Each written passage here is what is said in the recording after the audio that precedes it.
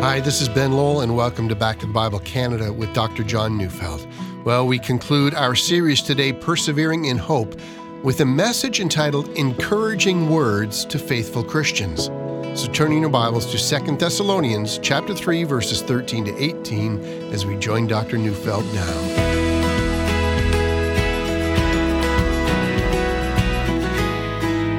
We all need to be encouraged. No one has the strength to carry on in faithfulness without someone coming alongside who says, "You're doing well. Carry on. You can make it. I'm with you." God has never abandoned you. God will provide you with all you need so that you will pass through into glory with His blessing. He who began a good work in you will carry it on to completion in the day of Christ Jesus. Just don't give up. There are so many different ways in which Christians can encourage each other. I recently heard a story of a young couple very much in love. They were getting married, but Sue, the bride-to-be, was very nervous, and so she confided in her pastor, "Will I be a good wife? Will we continue to stay in love for a lifetime, given that, so many couples have failed? What if illness or disaster strikes and it causes a greater strain than we can bear?" And so Sue told her pastor that her worst fears were plaguing her mind. Well, on the day of the wedding, the pastor decided to encourage her. He had chosen to speak on 1 John 4:18. There is no fear in love, but perfect love casts out fear. That text was meant to encourage her. But very unwisely, the pastor asked the best man, Fred, to read the text for the wedding day. He said it would surprise the couple if he read it to them. See, the best man, Fred, had not been to church, and he didn't know anything about the Bible. And so, in order to prepare, Fred simply went to the table of contents in the Bible to find the verse. However, he didn't know the difference between John and 1 John. So, on the wedding day, the pastor said that the best man had a good verse for Sue. And that was Fred's grand moment. He got out a Bible and with trembling hands he began to read, but instead of reading 1 John 4:18, perfect love casts out all fear, Fred read John 4:18, which says, "You've had 5 husbands, and the one you now have is not your husband." Oh, well, what started out as a plan to encourage ended up as a shock. And that probably goes to show that not everyone is destined to encourage at the right moments. But putting silliness aside, there are in Scripture passages that are meant for our encouragement. And I've already made mention of Philippians 1 verse 6. He who began a good work in you will bring it to completion. We might think about Romans 8:38 and 39. "For I am sure that neither death nor life, nor angels nor rulers, nor things present nor things to come, nor powers, nor height nor depth, nor anything else in all creation will be able to separate us from the love of God in Christ Jesus our Lord." We might think of Psalm 27, verse 1. "The Lord is my light and my salvation. Whom shall I fear? The Lord is the stronghold of my life. Of whom shall I be afraid?" Now, we know that Romans 8 had not yet been written in the time when Paul wrote the Thessalonian letters, but we do know that Romans was standard teaching wherever Paul went. So, it might have been that he said something very like that to the Thessalonian believers while he was there. And Psalm 27 was in their Bible, and they might have read it in the days when their persecution was most difficult. But one thing we know with certainty, the believers in Thessalonica were under constant pressure. Pressure from persecution on the outside, false teaching on the inside, and in order to remain strong, as they had been, they needed a constant encouragement. The end of 2 Thessalonians consists of words that are meant to do exactly that. Encourage the believers in Thessalonica. Yeah, Paul had already encouraged them as he had told them how often he thanked God for them. On 2 occasions, he has made mention of his thanksgiving to God for them. He's mentioned the love they have for each other, the steadfastness of their faith, and then later he again mentions that they're standing firm and that they're obedient to the apostolic tradition.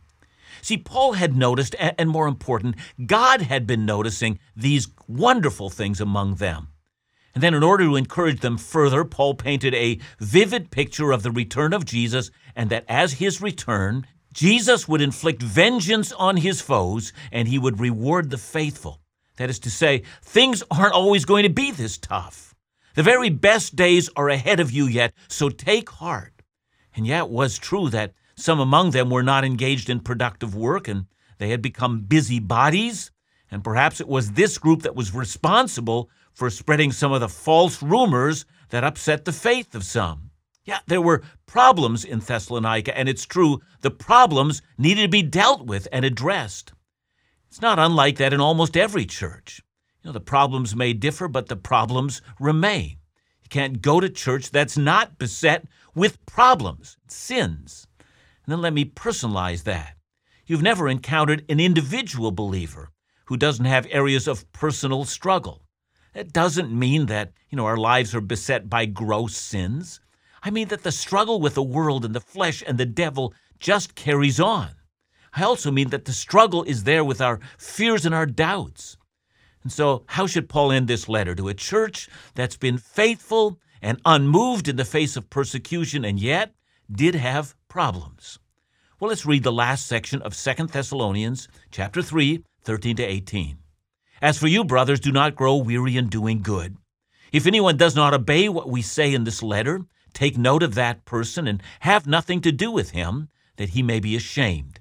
Do not regard him as an enemy, but warn him as a brother. Now may the Lord of peace himself give you peace at all times in every way. The Lord be with you all. I, Paul, write this greeting with my own hand. This is a sign of genuineness in every letter of mine. It is the way I write. The grace of our Lord Jesus be with you all. In one way, the ending of this letter might seem somewhat unremarkable. Keep on going, he says. Don't allow lazy busybodies to make an inroad into your church. Grace be upon you. That's about it. But as with all of Scripture, we should read it more slowly and notice what's being said. We might find if we just hurry through to the end that we'll miss something important. So let's go over it again, slowly. Verse 13, as for you, brothers, do not grow weary in doing good. Now, there's something implied here, and it must not be missed. The only reason Paul can say, don't grow weary of doing good, is because they're doing good. They're holding firm. They're not making compromises. They haven't abandoned their faith in the storm of persecution. You see, the mere fact that Paul could say, don't grow weary of doing good, is because he could say, look, you are doing good. Up to this moment, your Lord and Savior is pleased with you. Yes, you can have problems, but you can still be doing good. And so because they're doing good, Paul encourages them to just carry on. Don't stop. Don't stop running the race. Don't stop loving one another. Don't stop holding firm in persecution. Don't stop hoping. Never grow tired of doing what's right. There's a second thing we should notice in this short verse. Notice that Paul begins with the words, as for you brothers. In the previous section, Paul was telling the church they should keep away from those brothers who are walking in idleness. These were the busybodies. But now he writes, as for you brothers. So do you hear what he's doing? He's making a distinction between the majority and those few who are walking in idleness and creating problems. That means that Paul has noticed that the problem of laziness, that was only a problem for the minority. It didn't mark the majority. See, here's a secret. One of the ways so many of us easily launch into despair is when we fix our eyes on our problems and our failures only. I'm not as loving as I should be. I've not prayed with a kind of fervency that is properly due a Christian. I need to be bolder in sharing my faith with others. I need to be less sensitive and self-focused when I'm being criticized. I need to be freer in my willingness to forgive. Now, all those things may well be true, but they don't constitute the whole truth. Is Christ in you? Have you begun to notice the growth that has taken place in you? Did you notice that you have begun to see more of the fruit of the Spirit than you had seen in the past? While you might still be timid in sharing your faith, did you also notice that you've been finding a greater freedom than you have found before? Take notice of that. See, don't you see, if all you do is articulate your failures, we're going to forget those areas where we're doing good, where Christ is becoming supreme in everything we do. Don't you ever forget that. And then when you see those areas where you have done well, or where progress is being made, can you also hear the voice of your Lord telling you, Don't grow weary of doing good or of doing well. Every one of us knows that weariness in doing good might overtake any one of us. Did you remember what Paul said in Galatians 6:9? And let us not grow weary of doing good, for in due season we will reap if we do not give up.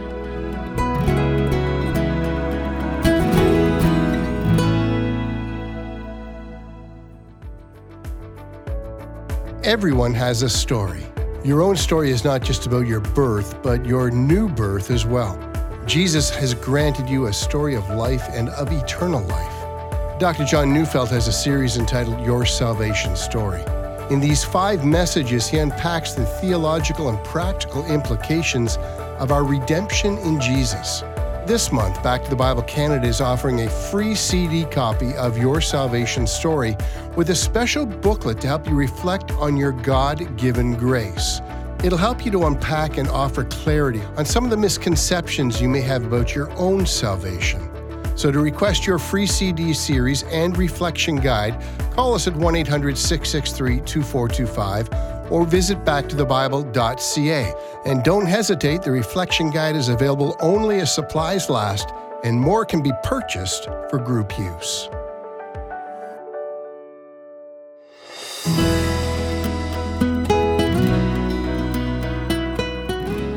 How often have you felt that your obedience to Christ and His commands are going unnoticed by others? Perhaps you've been serving Christ faithfully in some area and no one's ever said thank you. Has that been grating on you? Have you sensed bitterness in your spirit that others are so readily thanked and you're being ignored? Perhaps you need to remember that God isn't ignoring you. Perhaps you need to remember that this was not the season for reaping, but that doesn't mean that there won't be a season of reaping in the future. I had a very dear friend and mentor who would often say, God knows.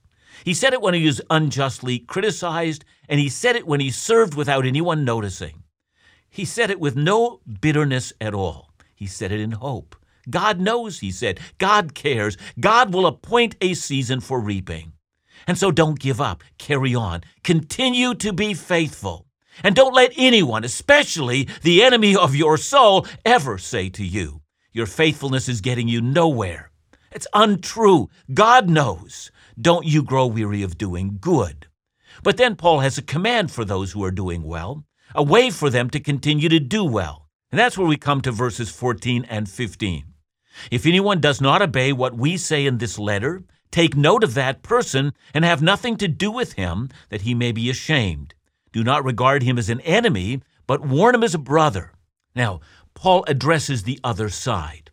Just because you're doing well doesn't mean you shouldn't be dealing with those things that might threaten your doing of good. Paul knows that there are those who take no notice of what he says in his letters. And he must address the issue, and the Thessalonian believers, well, they've got to address that issue as well. So let's talk about church discipline, shall we? I know that many of us don't like to talk about it. It makes us uncomfortable. Indeed, I've noticed a trend in this. There were times in history where every church kept records of those who had been removed from membership in any given year because of some matter of discipline. And then, as in our day, most churches have never experienced anyone being taken from the church records because of discipline. Now, I don't aim to address the matter of whether some form of discipline should happen every year, but it's very clear to me that most churches today only encourage by offering praise. See, they never encourage by offering words of warning and even words of rebuke. See, that means we're allowing people to go their own way without a single word of warning or a single action being taken. Now, when it comes to church discipline, we should know that there are a number of degrees of church discipline. So, for instance, 1 Corinthians 5, well, that's an example of the kind of discipline where excommunication becomes necessary. See, in that passage, Paul mentions a form of sexual immorality that should have shocked the Corinthian Christians. A man was sleeping with his stepmother, and the church in Corinth was proud because of their permissive spirit. And to that, Paul rebukes them. In 1 Corinthians 5, 4 and 5, he writes, "When you're assembled in the name of the Lord Jesus, and my spirit is present with the power of the Lord Jesus, you are to deliver this man to Satan for the destruction of his flesh, so that his spirit may be saved in the day of the Lord. See, if that sounds harsh, it's because it's meant to be harsh. The Church of Jesus is required to send a message that God takes this kind of behavior as an affront to his holiness. After all, Revelation 22:15 says that the sexually immoral have no place in the holy city to come. Unless the church makes this plain, people aren't going to get it. But there are other levels of discipline. Another level is found in Matthew 18, where Jesus speaks of one believer sinning against another believer, and in most cases, says Jesus, these matters should be handled in a private manner. And once resolved, that's it. No reason to go forward with anything else. Of course, if it can't be resolved, another person gets involved, and only in the case of last resort is it a matter of church discipline.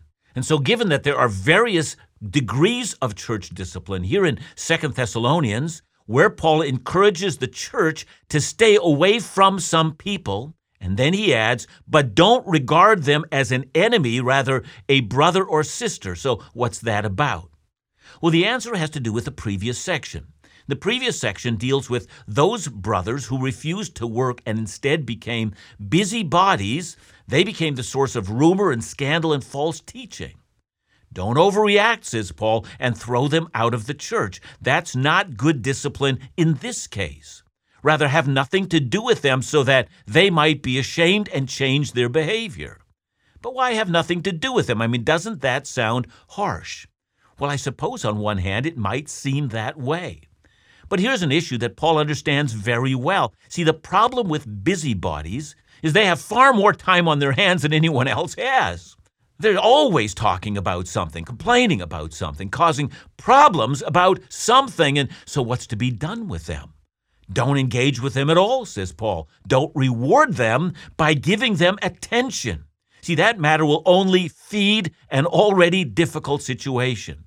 But here, notice Paul, in order to encourage God's people, is not only pointing out the positives that must continue. Paul thinks encouragement must also come with an action plan as to how to deal with matters, if left unchecked, would grow to become major problems.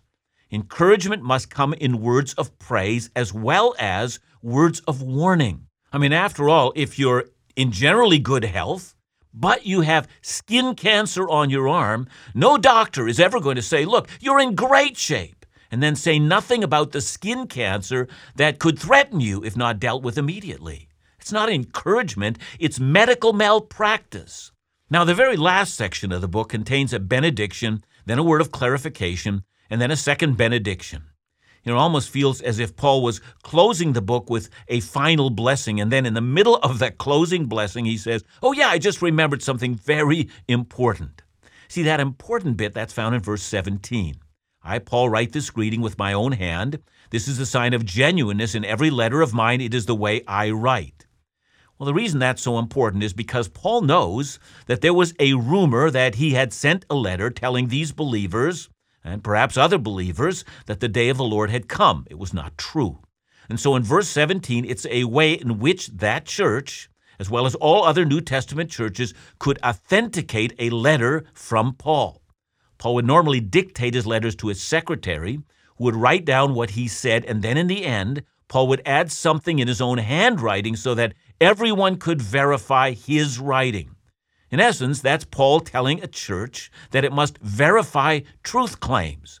Every church is required to stand upon the truth of Jesus, and that truth is the truth that comes to us from the apostles and the prophets.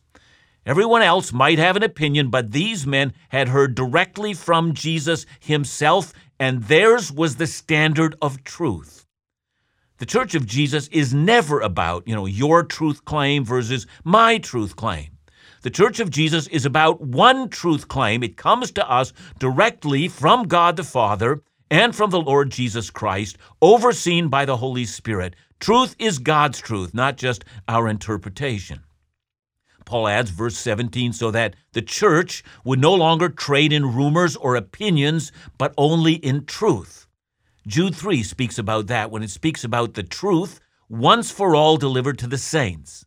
So let's look at how Paul closes the book. In verse 16, he mentions peace, and then in verse 18, he mentions grace. That's how Paul started his book, grace and peace from God the Father and the Lord Jesus Christ. And now in the end, may the Lord of peace himself give you peace at all times in every way. It was Jesus who reconciled you to God, he says, by his death on the cross. May you experience that peace in every way. And then at the end, Paul adds, the grace of our Lord Jesus Christ be with you all.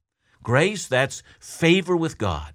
It's undeserved, but it's given to us because of the fact that God loves us. It comes from the loving hand of God's own Son. May that grace go with you, says Paul, because he knows that it will. And that's realistic encouragement. It tells us that we're doing well, but it also tells us that we need to guard against those things that might cut into our progress. But it also reminds us that when we stand firm because God is for us. Grace continues to go with us. Jesus provides us with that assurance.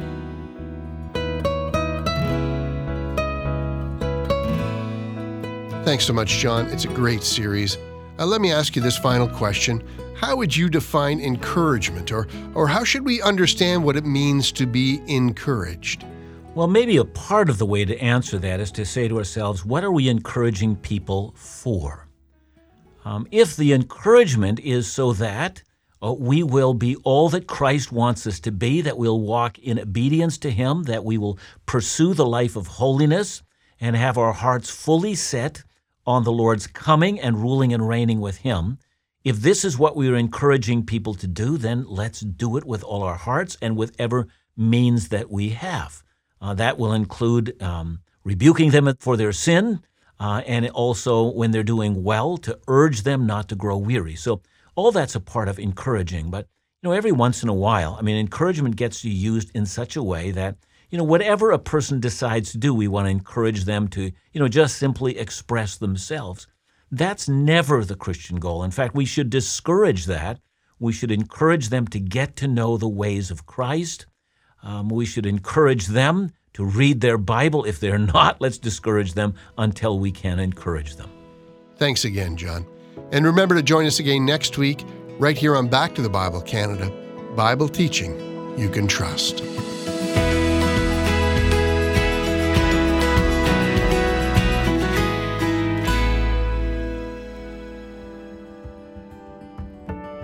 If you're considering a vacation in 2024, we'd love to invite you to join Back to the Bible Canada's Dr. John Neufeld, Laugh Again's Phil Callaway, and the leadership team behind them on a Caribbean cruise event from April 5th to the 14th, 2024. This vacation opportunity will provide beautiful scenery, time being refreshed and challenged by the Bible teaching of Dr. John, laughter, fellowship, and spiritual encouragement with Laugh Again's Phil Callaway, and times of worship and song with feature musical guest Amanda Stott.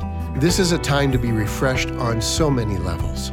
For more information, to download the itinerary, visit backtothebible.ca or call us at 1-800-663-2425. And please note that with all ministry travel events, no ministry funds are spent.